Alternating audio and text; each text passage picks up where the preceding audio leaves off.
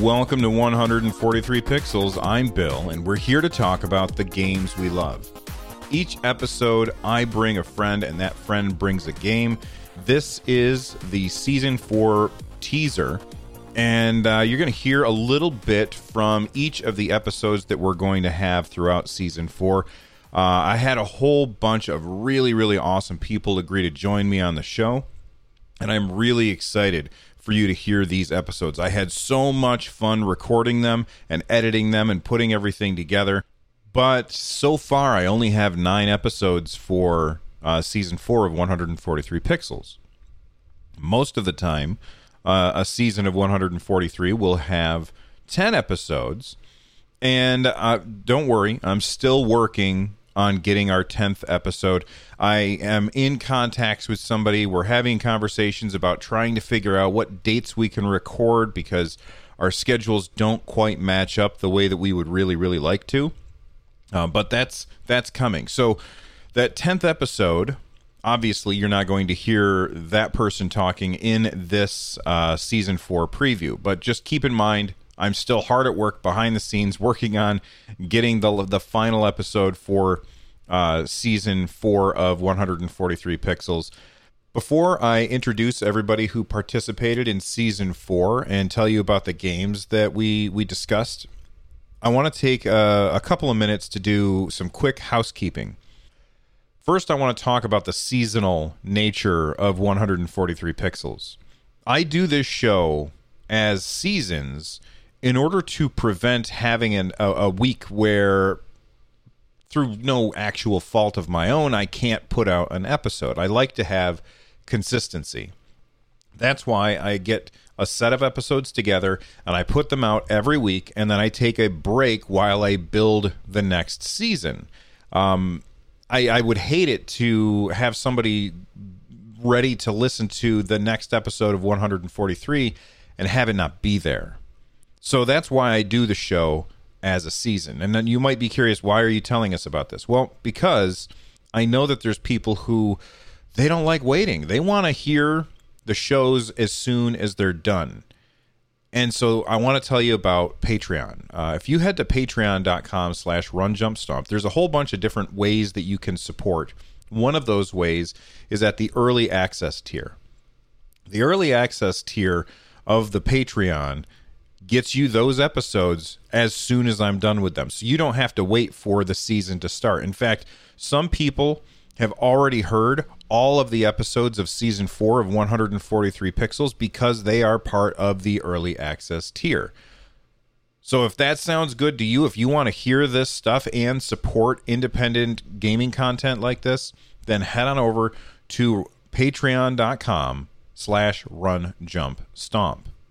Now, the next piece of information that I want to talk about is also related to that seasonal blueprint that I have for the show.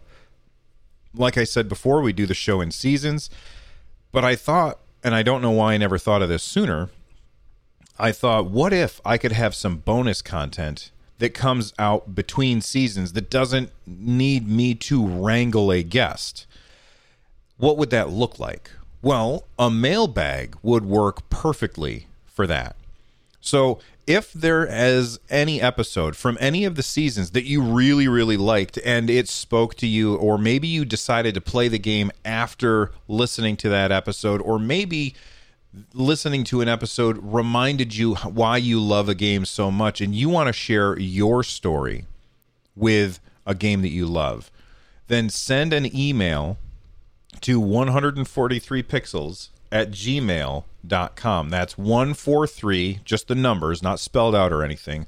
143pixels@gmail.com. And then I can use those, bring them together, all of the emails that I get, and put them together in a mailbag episode. Or if we get enough, then multiple mailbag episodes to go between segments. Or not segments, but between seasons. So that's something I don't know why I hadn't thought of this forever ago. It just occurred to me while I was editing Season 4. So anyway, those are the housekeeping items that I wanted to take care of. Let's go ahead and get back to introducing the cast of Season 4 of 143 Pixels.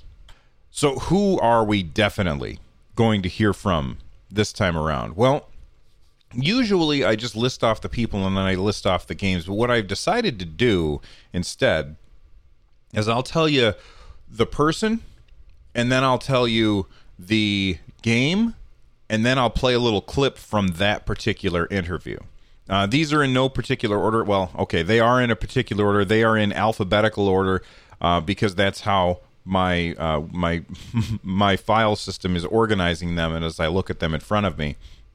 So let's get started. We've got Andre Segers, who is the guy who founded Game Explain, and he came on and talked to me about Super Mario 64. Actually, no, it isn't. It really isn't, because this game basically pioneered the analog control stick. I mean, Nintendo, we've seen this many times, and actually probably most starting with Mario 64, where Nintendo designed a controller around one basic idea in mind. And in the case of the Nintendo 64, that was obviously Mario 64, where the controller and the game do go hand in hand, as largely because of the control stick, which gave you full analog control. And they really use that. They really kind of use that to its maximum potential, I feel like, in Mario 64. Like, there's no better showcase of analog technology in that game, where you can just tilt it a little bit to walk, push it a lot to run. There's no run button. A Mario game without a run button. Like, how wild is that, especially at that time? And again, it's something that Nintendo's gone back on, oddly enough, with like some of the 3D games, like 3D Land and 3D World, where they reintroduced a run button, I think redundantly so. We don't need it. I never thought of that. That kind of blows my mind. I never thought about the fact that Mario 64 didn't need a run button because you had the analog controls, but then the later games have run buttons for some reason, and there's no need for them. That's weird. It's very weird. Like, I'm just always holding run anyway. It doesn't really make any sense. Then there's Brian Ibbott, who is from The Morning Stream and Coverville and America's Next Top Podcaster. He came on and talked about one of his favorite arcade games of all time, Tempest. And if you got really good at it, or even marginally good at it, there were ways at certain arcades that you could play for an entire afternoon or even an entire day on 2 or 3 quarters if you were clever about it. Oh, that's awesome. There's a early versions of the ROM, and that would be one of the first things that my uncle was a big fan of the game as well. Early versions of the game had this dip switch on the ROM that would turn on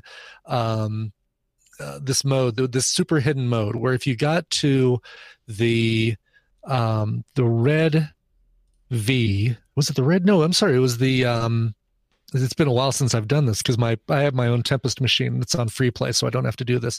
But you get to a certain level. I think it's actually, it's the regular V.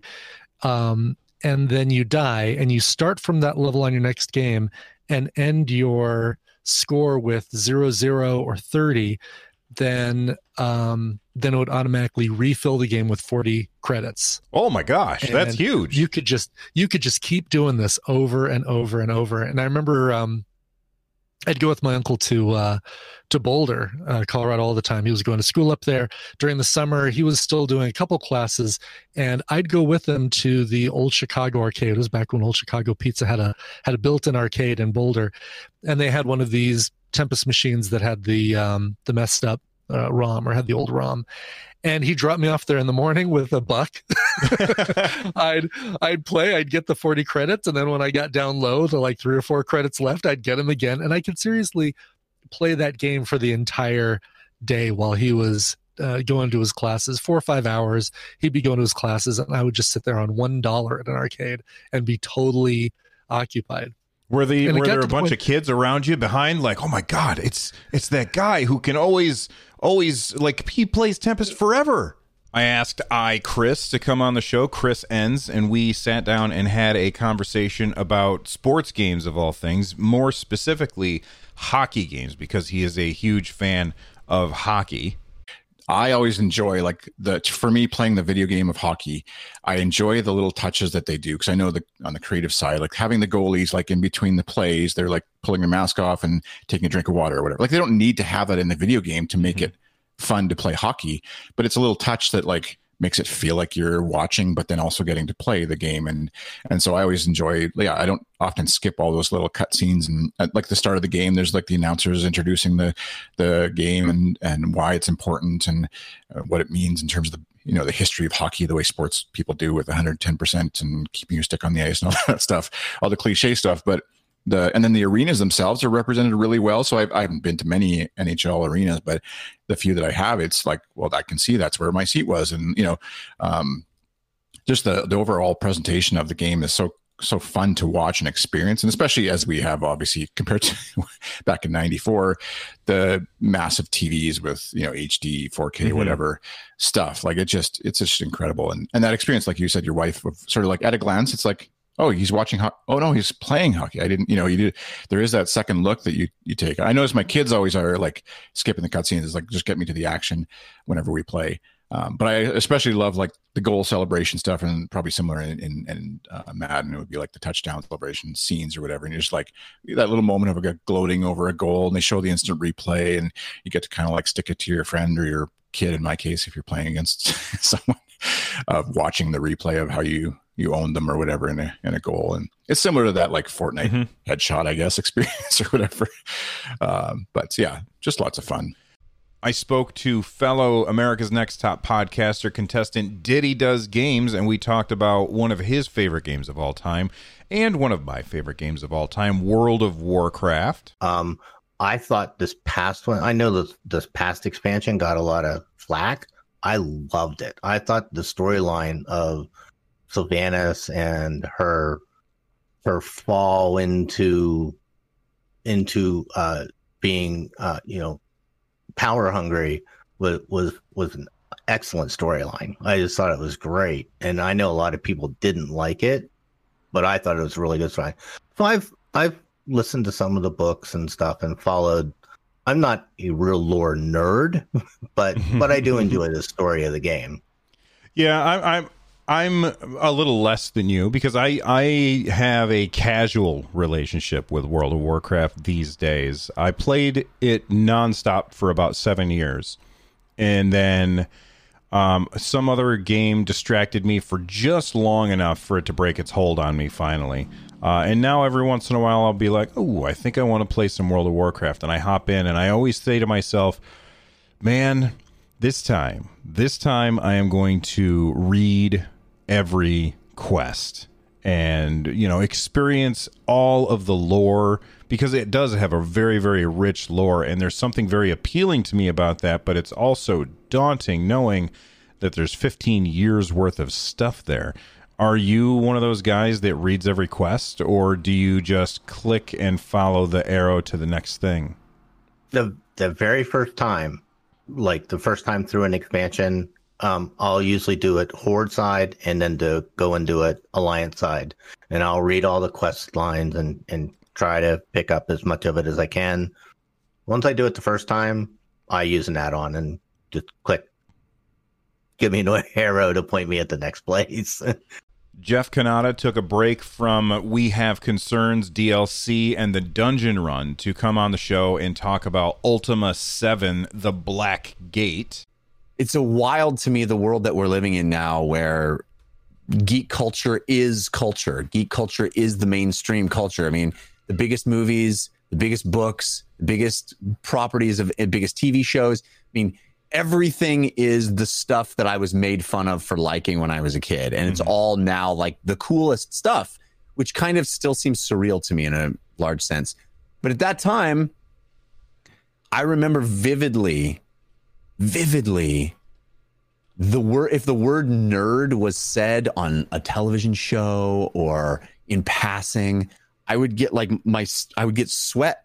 I would break out in a cold sweat. And I knew it was me, and I knew it was a bad thing to be, and it would make me feel really anxious. And I didn't want my parents to know that I was a nerd. Of course they knew. But I didn't want people to know that I was this thing that was this pariah. It was a strange experience. I can imagine for a moment teenage Jeff coming into the living room. His parents are watching Family Matters, and Urkel's on the screen, and Jeff says, "Mom, Dad, I'm a nerd." And they're like, yeah, No. I know. I didn't even have the courage to do that. I was just like, they'll never know. My mom's like, are you going to go to the dance? And I was like, I'm going to play video games and read superhero stories. We finally have somebody on the show to talk about A Legend of Zelda: A Link to the Past, thanks to Per Schneider, founder of IGN. November 21st, 1991. So yeah, you know what? Actually, I think I played it right, like probably that December or something, like not long after launch. And so this was before, arcades had exploded with polygonal games. Like Virtual Racing came out, I think, 92. And so I saw the polygonal animation. I'm like, whoa, hold on a second. That looks really cool. How are they doing all this stuff? And played the game. When it started in the house and it had this muted music with the sound of the rain and this dark room, and then you go outside and it's like that rain, I will forever remember that rain and that sequence and what that game felt and the way it sounded and how I walked out. I'm like, okay, I'm on this somewhat guided path and exploring, and I don't have any weapons, and I was instantly intrigued to think about where this would go. And then I think you go into the Hyrule Castle, you find your uncle, and you get your sword, and just hitting the sword button, all of that felt good. Everything felt right, and it sounded great. And the sound of the rain when you were indoors and the castle was still going on and muted in the background. And it was just this moment of realizing, wow, this team put so much work into the cinematic angle, really creating this story, and has this amazing attention to detail on how things sound and look. And I instantly thought, okay, this is something special. You did well. You picked well. And then I kept exploring this game. And as you get out of the castle and you realize it is this open world, I was like, okay, this is so different from anything else that I've played. And I played some early Ultima role-playing games like that, but they looked so different. This looked beautiful, and it seemed so open. It looked like you could do anything in the world. And speaking of games that it took way too long to get to, Super Mario World makes its debut thanks to Seth Scott. Seth is a video game designer who has made video games for all kinds of different platforms, including the Nintendo Switch. To me, and I think just to games in general, is the overworld, Mario 3 had this as well, but it just felt so much more alive, and it was full of alternate paths and secrets, and it just really gave this sense of exploration that you weren't just playing these 2D platforming levels, one at a time. I know, Mario 1 and 2 were more like that, just level, menu screen, yada yada, and 3 definitely helped to start to make that overworld feel more distinct. But yeah, in Super Mario World, it just felt like everything was connected, and the biomes and all the different worlds that you could explore in that game, and then not even to start to mention, I'm sure we'll talk about at some point, but the secrets and the hidden paths and the things that you started to open up. It really just felt like a living, breathing thing, and looking back at the graphics now, it's still a gorgeous game, and it looks great, it feels in some ways like it could be released, last year as an indie, some indie platformer or something, but it's just so polished, and just every aspect of it, from, the opening through the final bits of it, are just, in my eyes, pretty close to a perfect game. And 143 Pixels finally had its first repeat guest with Tony P. Henderson. He came on to talk about Super Mario Bros. 3, but we spent the whole time talking about The Wizard instead.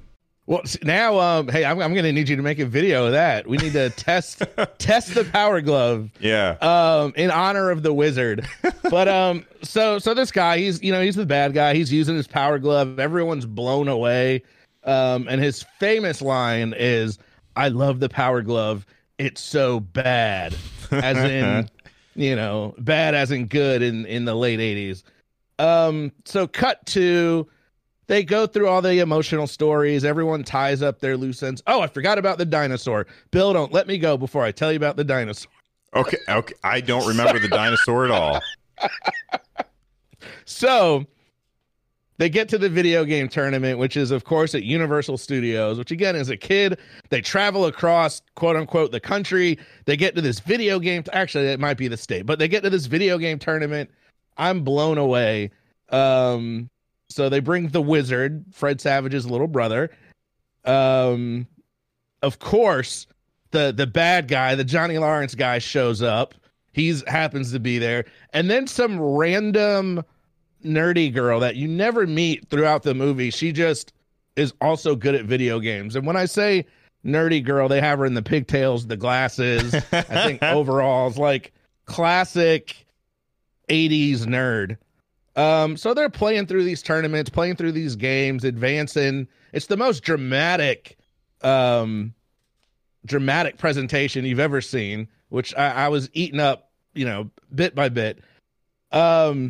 And they get to the final game. So it's the nerdy girl, the bad guy, the wizard, and they reveal it's a game that nobody has ever played ever before, and it's Super Mario Brothers 3. And it's this huge reveal. Now, for me, I had never seen the game, again, because I wasn't on, I didn't have my finger on the pulse of video games when I was 10, and we lived in Germany. And when the movie came out, I don't think the game was available yet. But come to find out, I've since read the game had already been released. So they really kind of buried the lead there for a lot of people. And finally, fans of point-and-click adventures are sure to enjoy my episode with TV's Travis, where we talk about Sam and Max Hit the Road. But there's a point in the game where you're at a former, I think it was a mini golf course that got flooded in Florida. So now it's a driving range. It's called Gator Golf. Mm-hmm. And you have Max is caught in a dunk tank on the other end of the driving range. And you have to figure out how to get across the driving range. Now, Max is the rabbit thing, right? Yes. Okay. Okay. Max is the rabbit guy. So he's been captured. He's been put in the dunk tank. You have to get across to get him out. There's a driving range. You've got a bucket of golf balls, a golf club, and somewhere along the line you've picked up, or hopefully you have, a bucket of fish. Okay. So you have to wrap your head around and use the fish to lure the gators into a line so you can walk across their back to get out to Max. It took so long to figure that part of it out, because you can use the golf balls and you'll hit the gators and they'll move, but they never move the way you want. But as soon as you start using the fish, you can like lure them in and get them into this line. It took us forever to figure it out, and then to get them all lined up, because you could get them lined partly, but if one was out of whack, you'd get partway across and then run back. Meanwhile, as all this is going on, Max is sitting out there yelling at you and like berating your ability to hit golf balls.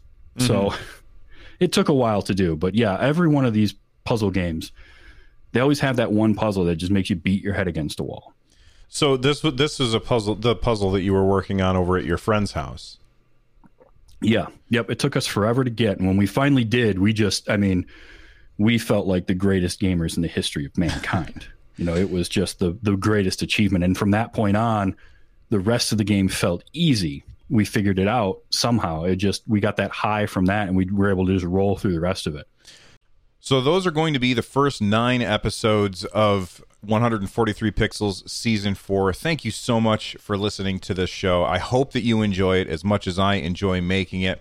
I'm still working on getting episode 10, but I think that this season is a really great lineup of both people and games, even though it's not complete yet. And I just want to say one more time, thank you for listening. I'll see you next week. And remember, no matter what the game, no matter what system it's on, no matter when you played it, if you had fun, then the resolution doesn't matter.